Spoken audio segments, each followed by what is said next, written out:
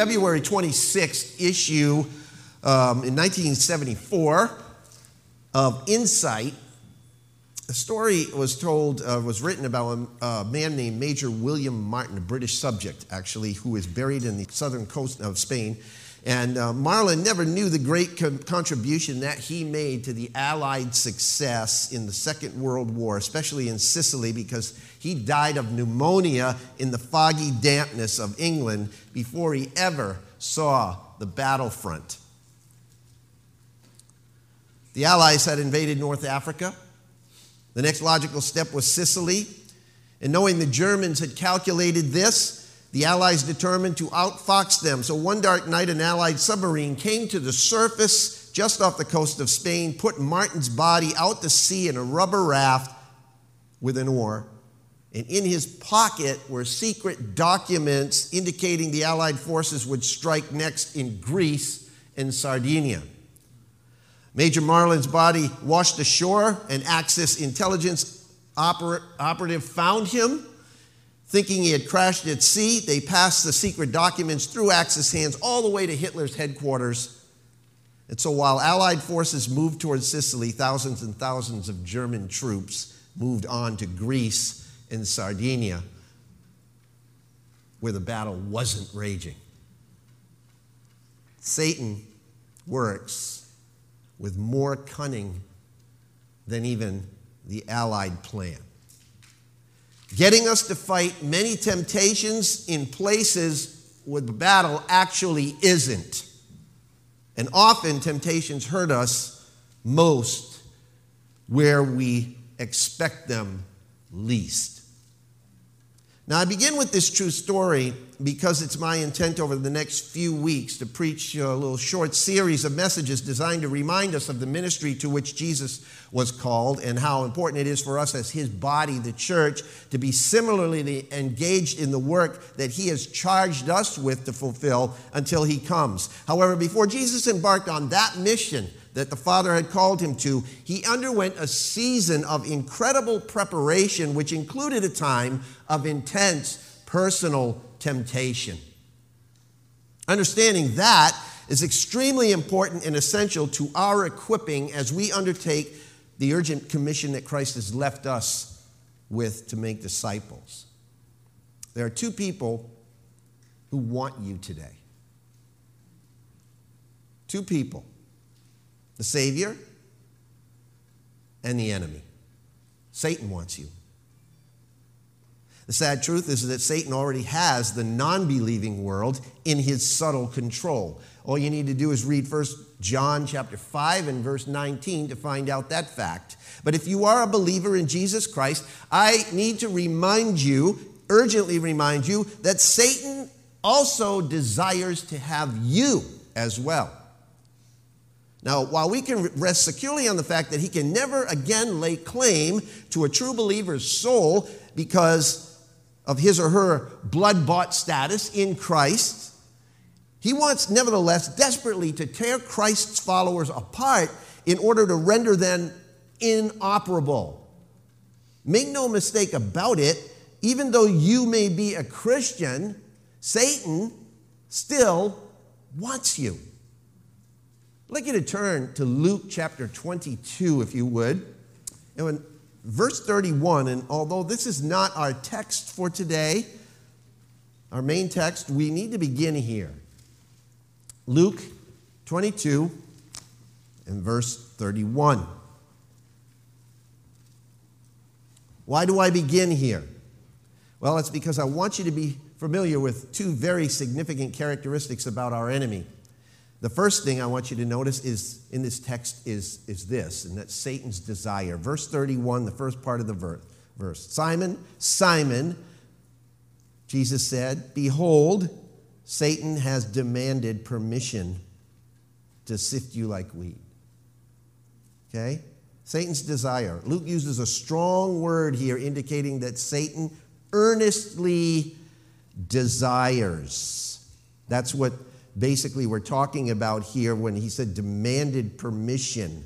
He's basically earnestly desiring to ruin Peter. And not only Peter, but all the disciples. The first you here, Simon, Simon, behold, Satan has demanded permission to sift you like wheat. That's a plural.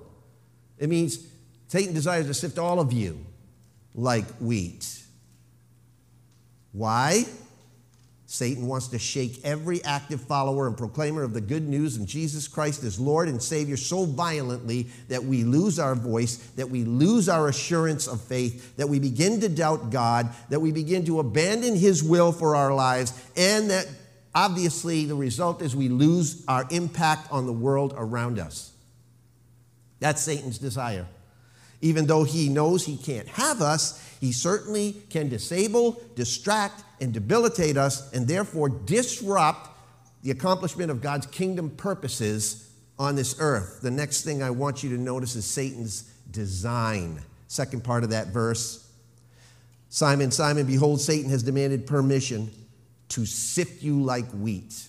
Satan knows that although he may not have a chance at Peter's soul, he certainly could discredit his status in the eyes of others. So his design is to sift him as wheat. The image pictures violent, sharp shaking.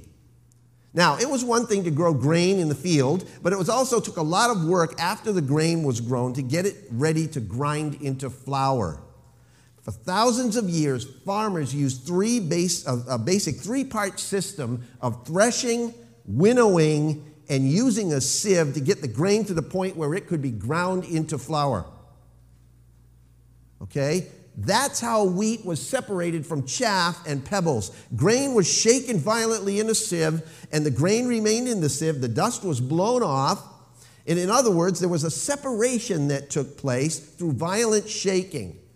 However, if we read in Amos in the Old Testament, chapter 9, verse 9, the Word of God says, "For behold, I am commanding, and I will shake the house of Israel among the nations as grain is shaken in a sieve, but not a kernel will fall to the ground."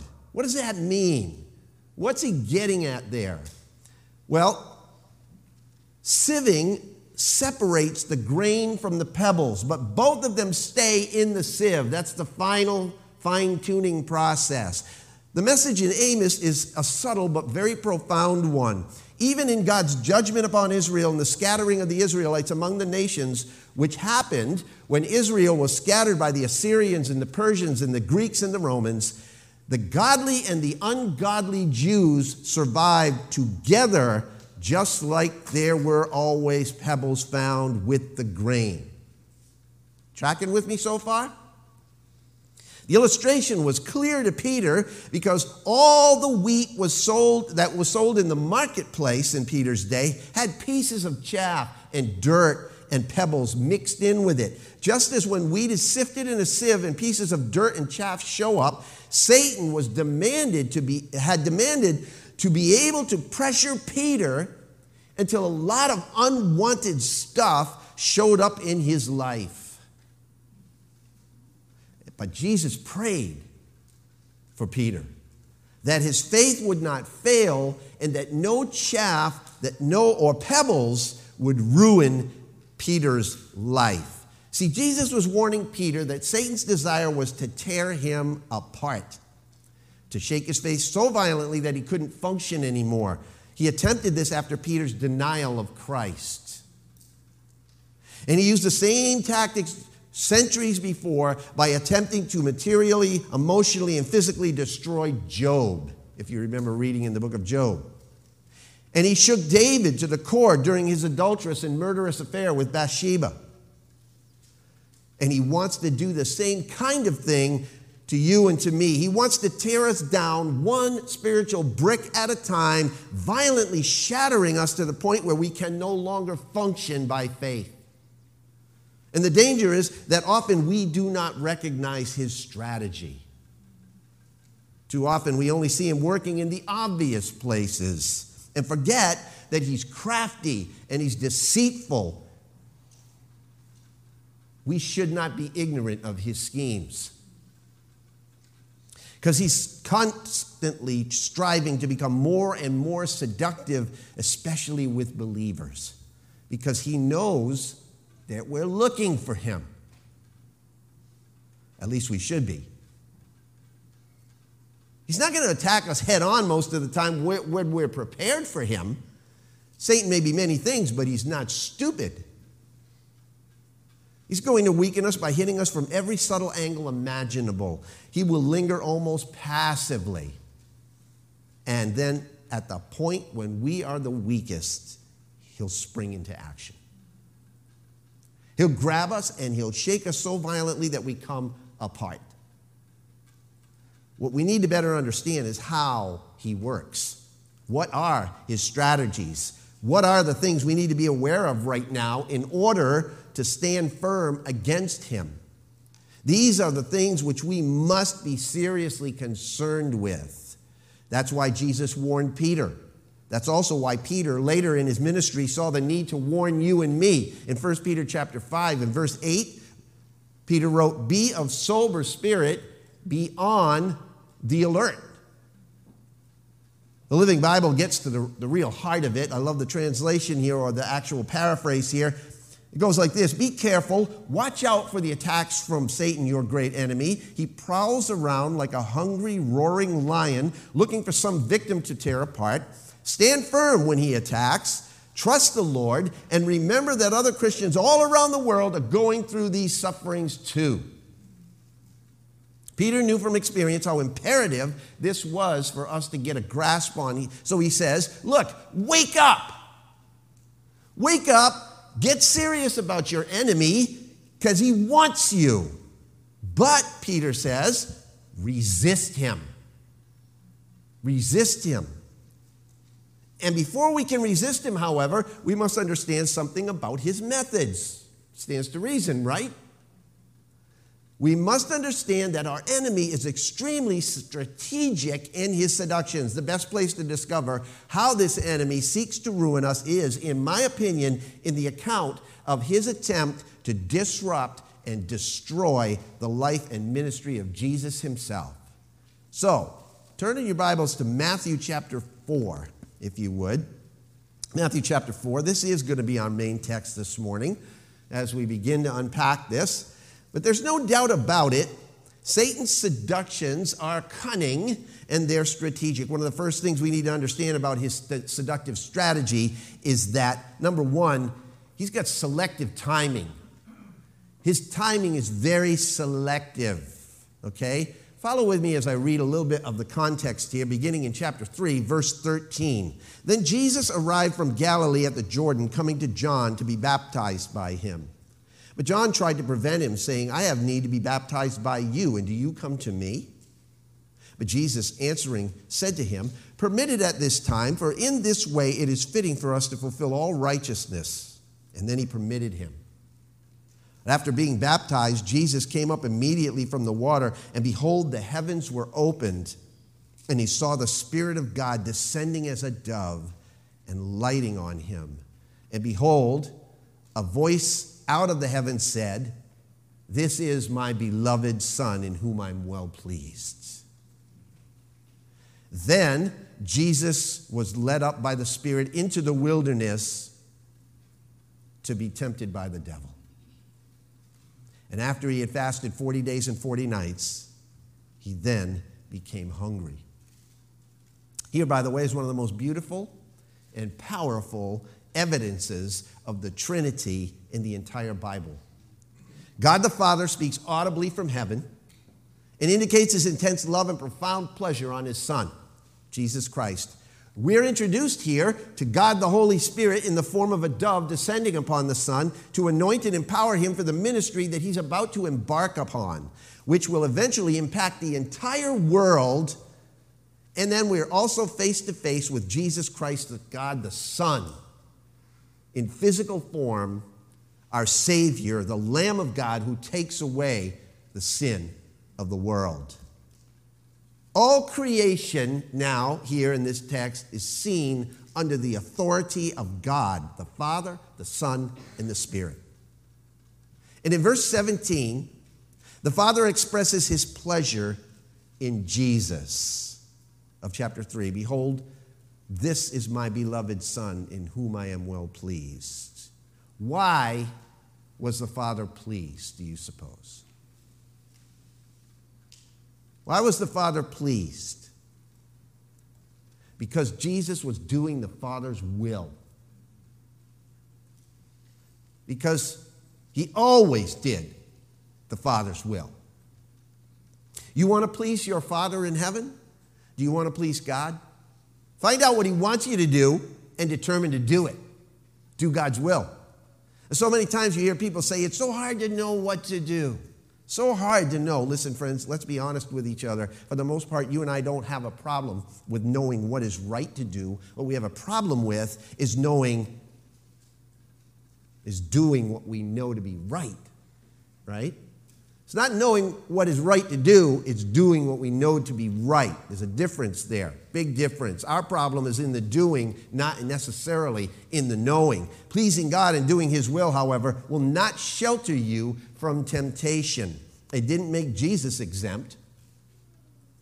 In this text, we have a perfect snapshot of how strategic Satan's temptations really are. Notice the selective timing of his temptation, of this temptation. Number one, the first thing that he does is he attacked in the midst of a powerful spiritual experience. Verse 1 of chapter 4. Then Jesus was led up by the Spirit into the wilderness to be tempted by the devil. Mark's gospel says that after the glorious statement of his Father's good pleasure, immediately the Spirit impelled him to go into the wilderness. That's Mark chapter 1, verses 12 and 13. See, Jesus had a test to undergo. The temptation of Christ was pivotal, for without it, we would not have a Savior who could sympathize with our weaknesses. Through this intense and very real experience of Jesus, we now know we have a Savior who understands our lot, who has been tempted in all things as we are, yet without sin, says Hebrews 4:15. Amen? Now, Matthew seems to suggest here that the Spirit led Jesus into the desert with the express purpose that he would be tempted by the devil. Does that strike you as a bit like unnerving? That God, the Holy Spirit, led Jesus into the desert to be tempted by the devil?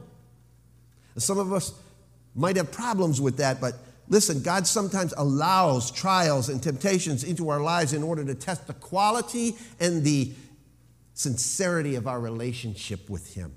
They're part of God's plan to perfect us as his children. While God never seduces men or women to do evil, he sometimes allows us to endure Satan's attacks, yet he always provides us with the way of escape.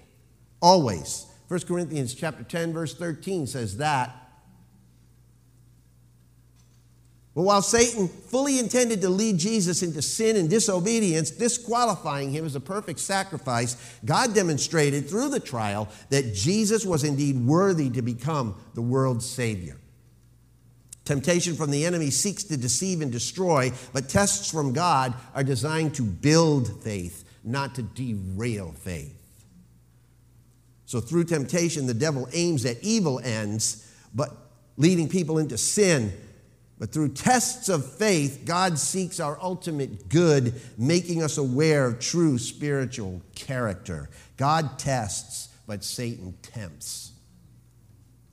And he often does it on the heels of great, powerful spiritual experiences. John MacArthur writes this. He says, one of the great truths of life from which even the Son of God was not exempt on the earth is that after every victory comes temptation. God's word warns, let him who thinks he stands take heed lest he fall. In 1 Corinthians 10:12.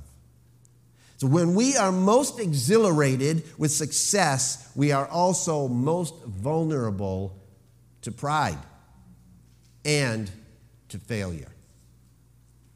Unquote. You know, we often think that Satan attacks us when we're down and when we're depressed.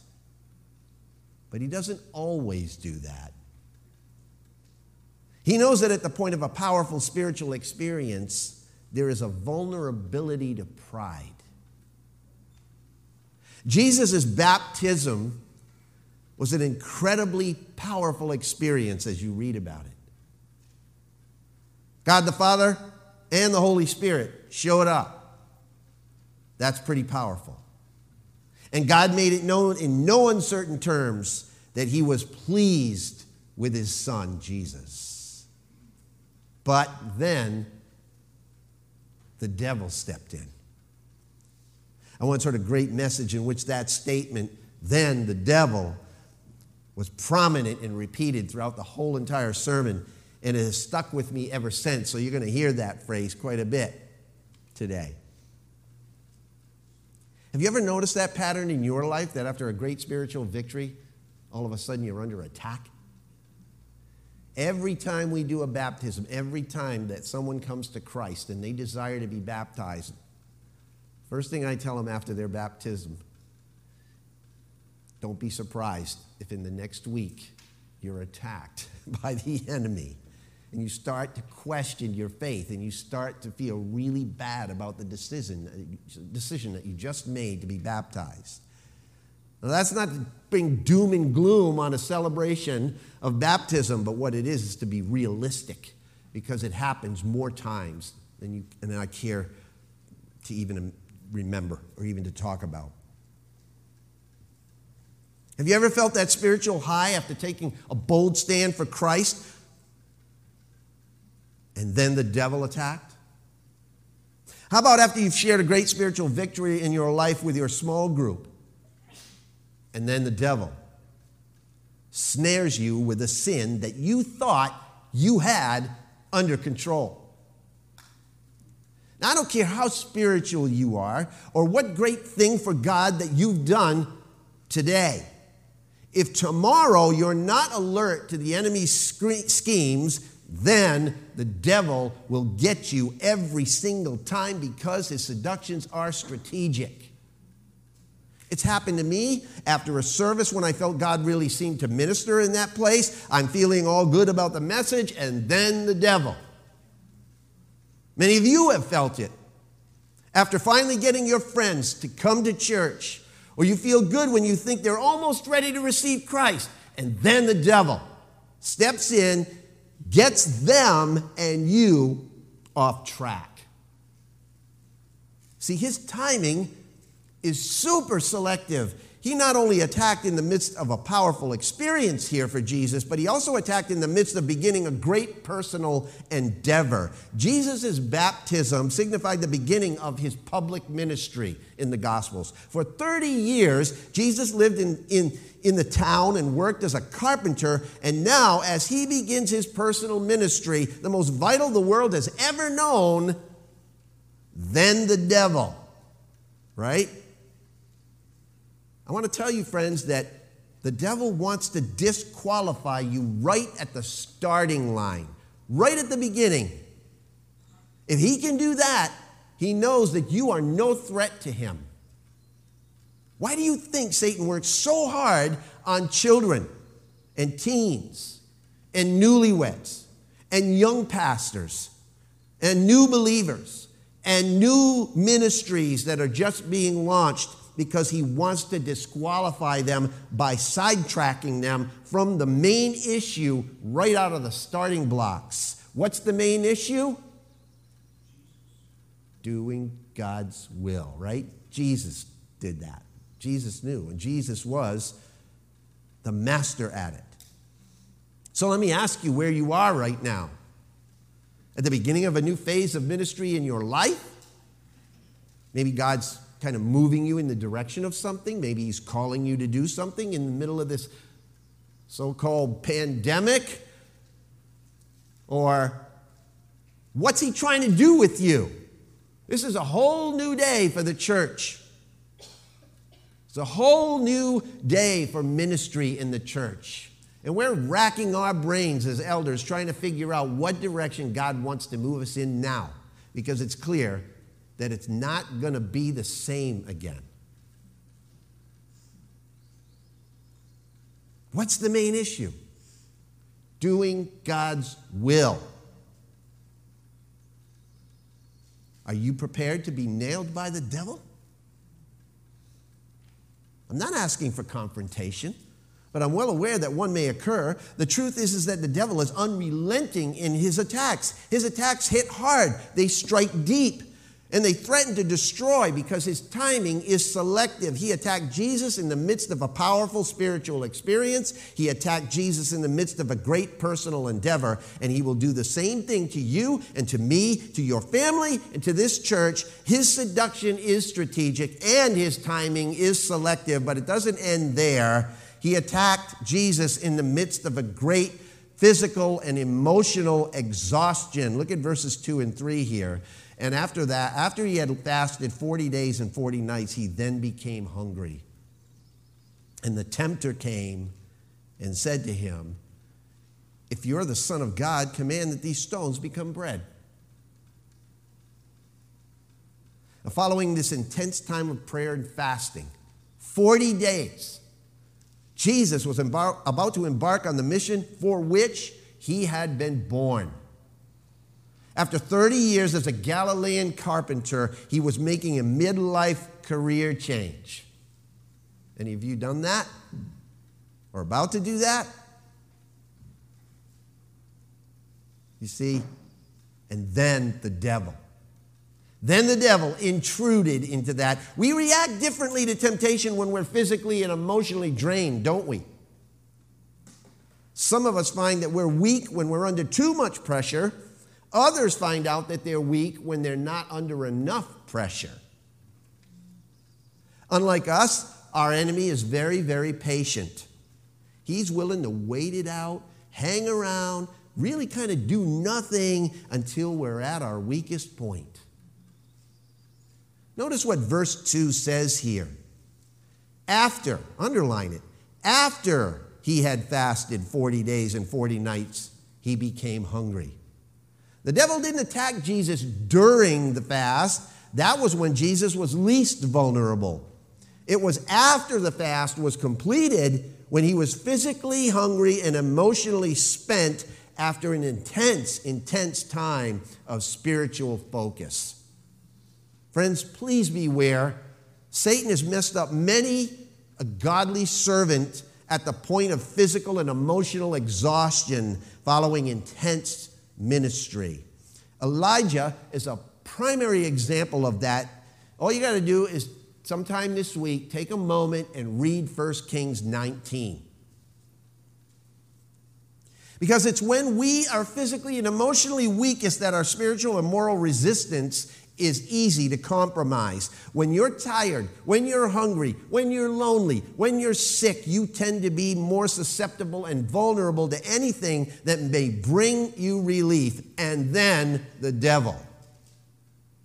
That's when you need to stay away from your computer.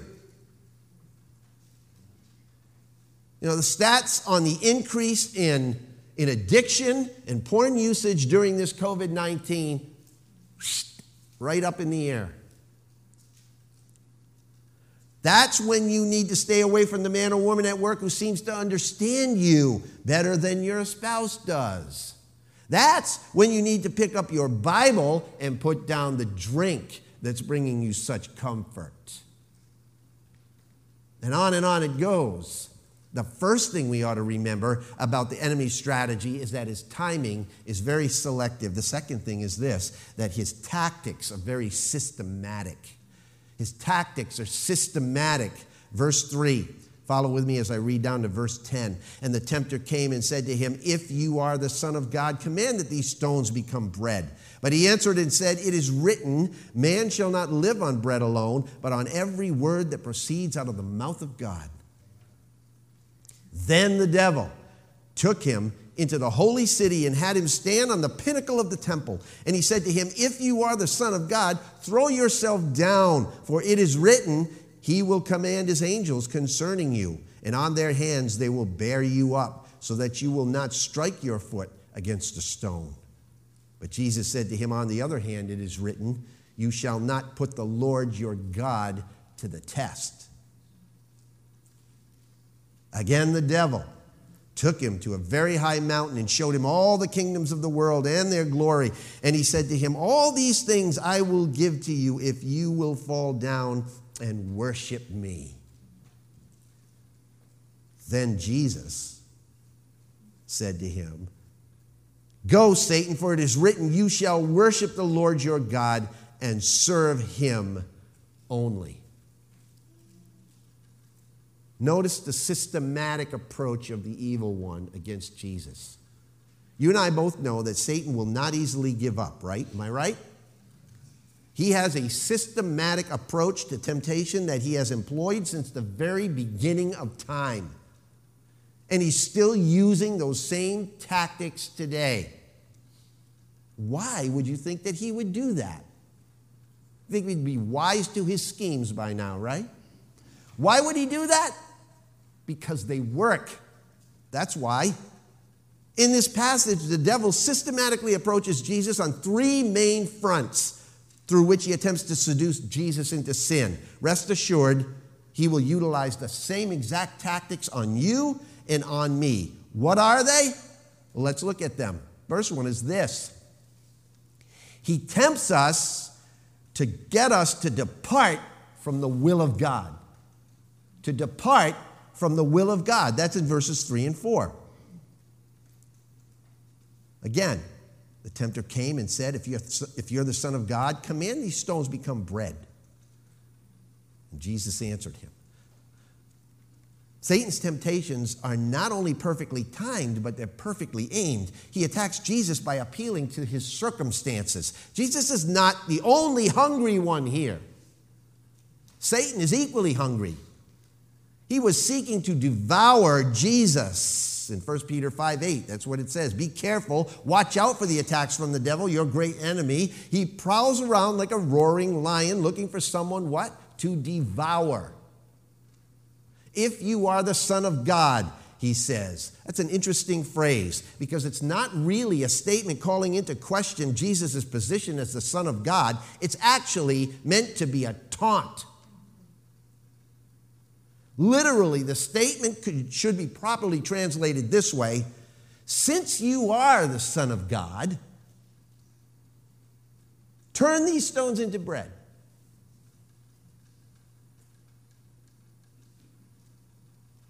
Since you are the Son of God.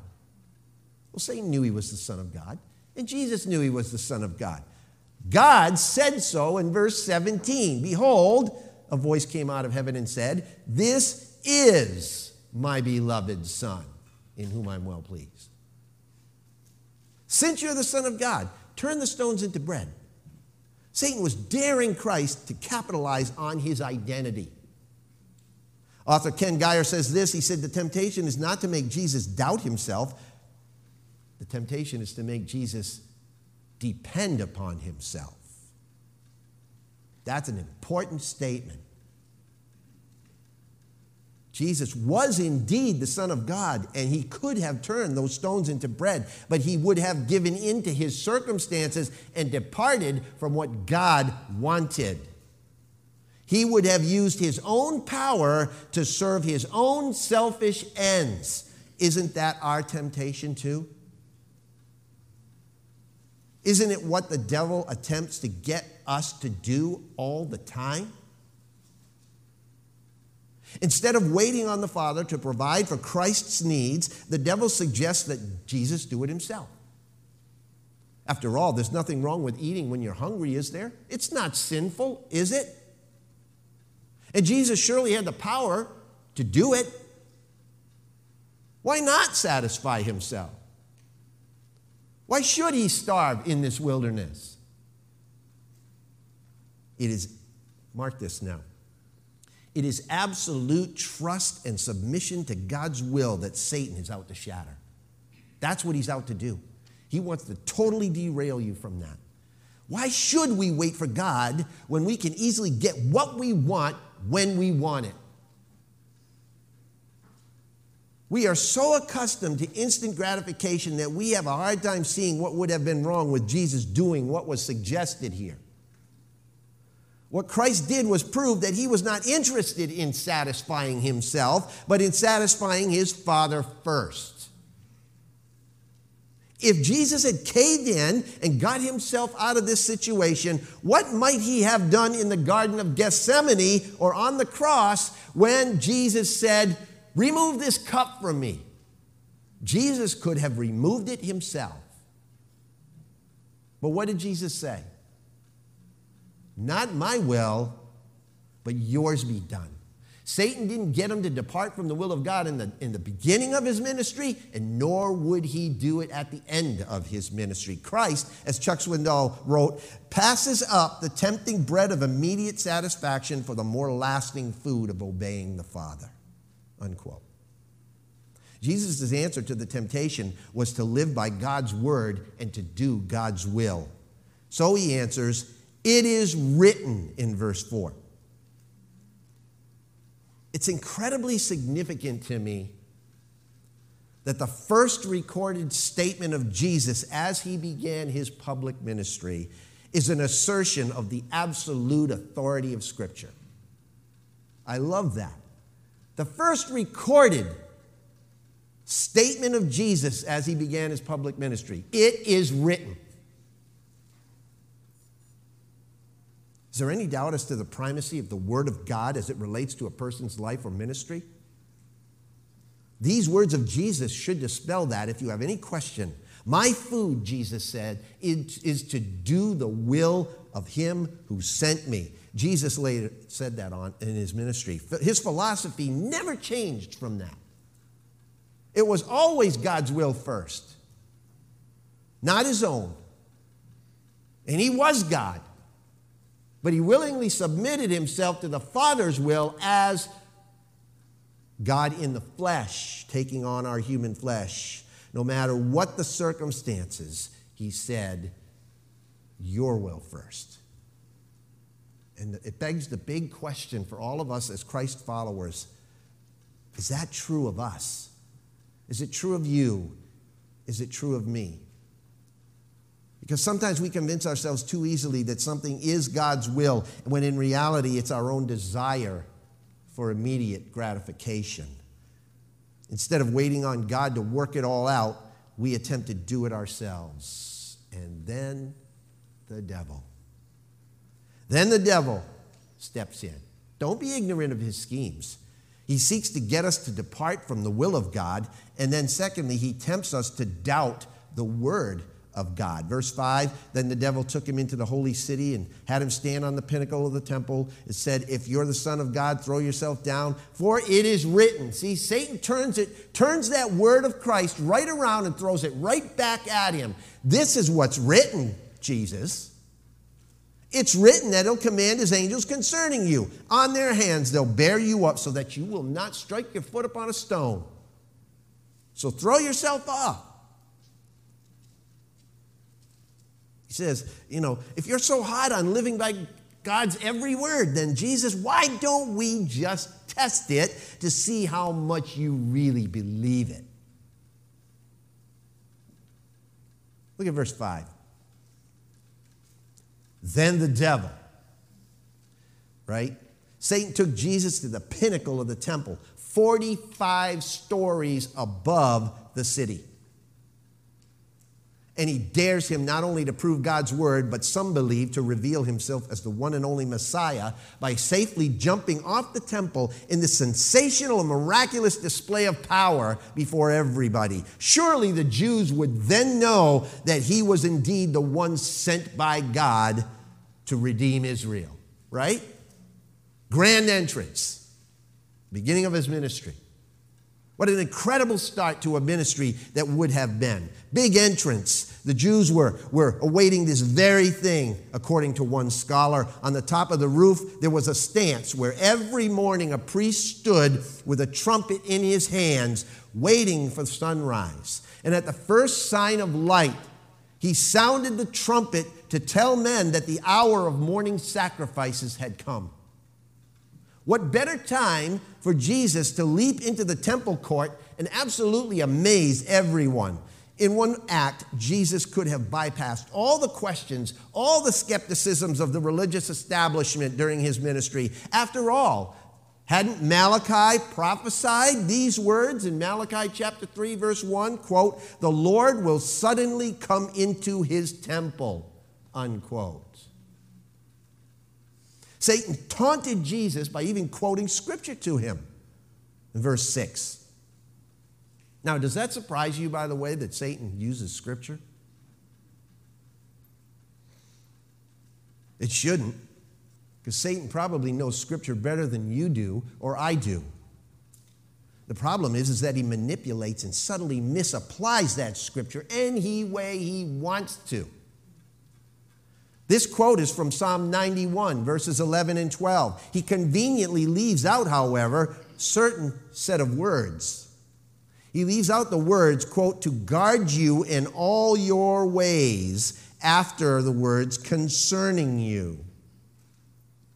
According to the psalmist, the promise of protection upon Jesus was given only to the one who walks in obedience to the will of God. So if Christ had departed from the will of God, there is no guarantee that this scripture would have applied. If you back up and you read the greater context of Psalm 91, it begins like this. In verse 1, he who dwells in the shelter of the Most High will abide in the shadow of the Almighty. I will say to the Lord, my refuge and my fortress, my God in whom I trust. For it is he who delivers you from the snare of the trapper and from the deadly pestilence. You see, if Jesus would have jumped, he would have been challenging God to validate whether his word was indeed true. But total trust in something never has to test its trustworthiness. Can I say that again? Total trust in something never has to test its trustworthiness. Only doubt puts God to the test. Furthermore, had Jesus jumped, it would have been an act of presumption and sensationalism. Jesus recognized this temptation exactly for what it was. He had no doubt that God's word was truth. He didn't have to test it. He was the word of God, and he was the truth. He didn't need to rely on sensationalism to succeed in his ministry. Jesus again responds with Scripture. In verse 7, Jesus said to him, on the other hand, it's written, you shall not put the Lord your God to the test. Let me ask you, do you believe God's word to the point where you don't have to test or tempt God to act in proving it? Satan strategically and systematically tempts us to depart from the will of God, to doubt the word of God, and then finally, thirdly, this category, he attempts to divert our worship away from God. That's verses 8 to 10. Again, the devil took him to a very high mountain, showed him all the kingdoms of the world. He said, all these things I'm going to give to you if you fall down and worship me. The first two temptations were almost incidental to this one, because this was the big one. We can usually see those things coming, the first two, but this last one is the one that subtly slays us, doesn't it? This is what Satan wants from you more than anything else. He wants your loyalty. He wants your compliance. He wants your acquiescence. He wants your worship. You're saying, I would never worship the devil. Every time you and I succumb to the devil's temptation to sin, every time, rather than submit ourselves to God's word, you know what we're doing in that case, in that instance? And I do it, and you do it. When we sin, we attribute more worth to him than we do to God. And what is attributing worth to something? What's the definition of that? Worship. Because we end up serving his ends rather than God's purposes. And friends, the scripture is very clear. You cannot serve two masters. We can't. Let me just clue you in on something a little bit. Might become a little bit unnerving to you. Satan doesn't expect you to participate in a black mass in order to gain your allegiance. All he needs to do is to get us to bypass God's will. That's all. He offered Jesus a shortcut here to bypass the cross, the scepter without the suffering. All he had to do was simply turn his back on God for one split second, genuflect in Satan's direction. That's it. Nothing major. One little shortcut, and Christ would be king without the cross. But Christ would not submit to that. Thank God. That one small step from the Son of Man would have resulted in one gigantic, fatal fall for mankind. It would have been irreparable, irreversible, and thank God the Father that Jesus would not compromise, and God the Son, and God the Holy Spirit, because it's one God. Jesus would not compromise. But how often do you and I? You know, you and I are tempted in the same exact way. A shortcut here, compromise there. How often does Satan actually simply ask us to wink at God and bow to the world? And how often do we willingly submit to that? Again, one pastor lays it out plainly. He says, he tempts each of us in the same way. Why set your standards so high? What's the use? You can get what you want by cutting a corner here and shading the truth there. Why wait for the heavenly reward when you can have what you want now? Self-will is Satan's will, and is therefore, by definition, the opposite of God's will, which is for us to seek first his kingdom and his righteousness, right? Satan is a counterfeiter. He offers what seems to be the same as what God offers, and his price is much cheaper. It's like buying a bad watch on the corner of New York City, right? Looks like a really nice watch, but then it doesn't work when you get it home. That's what Satan does. God wants you to prosper, doesn't he? Doesn't he? Satan asks, well, I'll give you prosperity a lot sooner and for a lot less. Just turn your head a little at the questionable practices. Give in when it's advantageous for you. Don't be a prude. Follow what the rest of the crowd is doing. The basic argument is always a form of the idea that the end justifies the means. But Satan is also the father of lies, remember. What he really demanded in the wilderness was Jesus' own soul. That's what he was getting at. And Jesus saw right through it. Right through his cunning, seductive strategy. All of them, strategies. He knew that Satan's price is always higher than he leads us to believe. Let me say that again. Satan's price is always higher than what he leads us to believe. He knew that his promises were always less than he ever delivers. Do we know that? Satan's timing is selective. His tactics are systematic. His goal is to get you and me to depart from the will of God, to doubt the word of God, and he wants to divert our worship away from God. But he can be silenced. He can be silenced. Jesus, fed up with this game, dismissed him again with the solid words of Scripture. Jesus said, "Begone, Satan, for it is written, you shall worship the Lord your God and serve him only." And then the devil, what's it say? The devil what? What's it say? The devil left him. The devil left him, and behold, angels came and began to minister to him. Praise the Lord. So, James chapter 4, verse 7 says this, "So give yourselves completely to God, stand against the devil, and the devil will run from you." We're never told in the Scripture to flee from the devil. We're told to flee youthful lusts, all those kinds of things, but never to flee from the devil. We're told to stand firm, to submit ourselves therefore to God, resist the devil, and he will flee from you. How can we resist the devil? How can we stand firm against the lust of the flesh, the lust of the eyes, and the boastful pride of life? Because that's the avenues in which Satan attacks us. Well, that's our topic for next week, and we'll unpack it then. Otherwise, we'll be here all afternoon. So let's pray together. Father, thank you for exposing the tactics of the evil one in your word to us. You gave it to us for the very purpose that we might understand, that we might be able to apply it to our lives, that we might be able to see it coming from a mile off. And you also give us the Holy Spirit, who gives us the power to resist, to stand firm, and watch the enemy flee. It's not easy, and we certainly can't take a high-handed approach to it.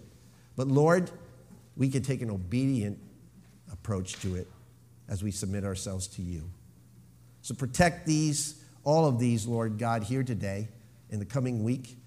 As the temptations approach us, may we see them for what they are, and through prayer and the power of obedience and the Holy Spirit's leadership, may we stand firm and do your will, not doubt your word, and bring glory to your name. For Jesus' sake I pray. Amen.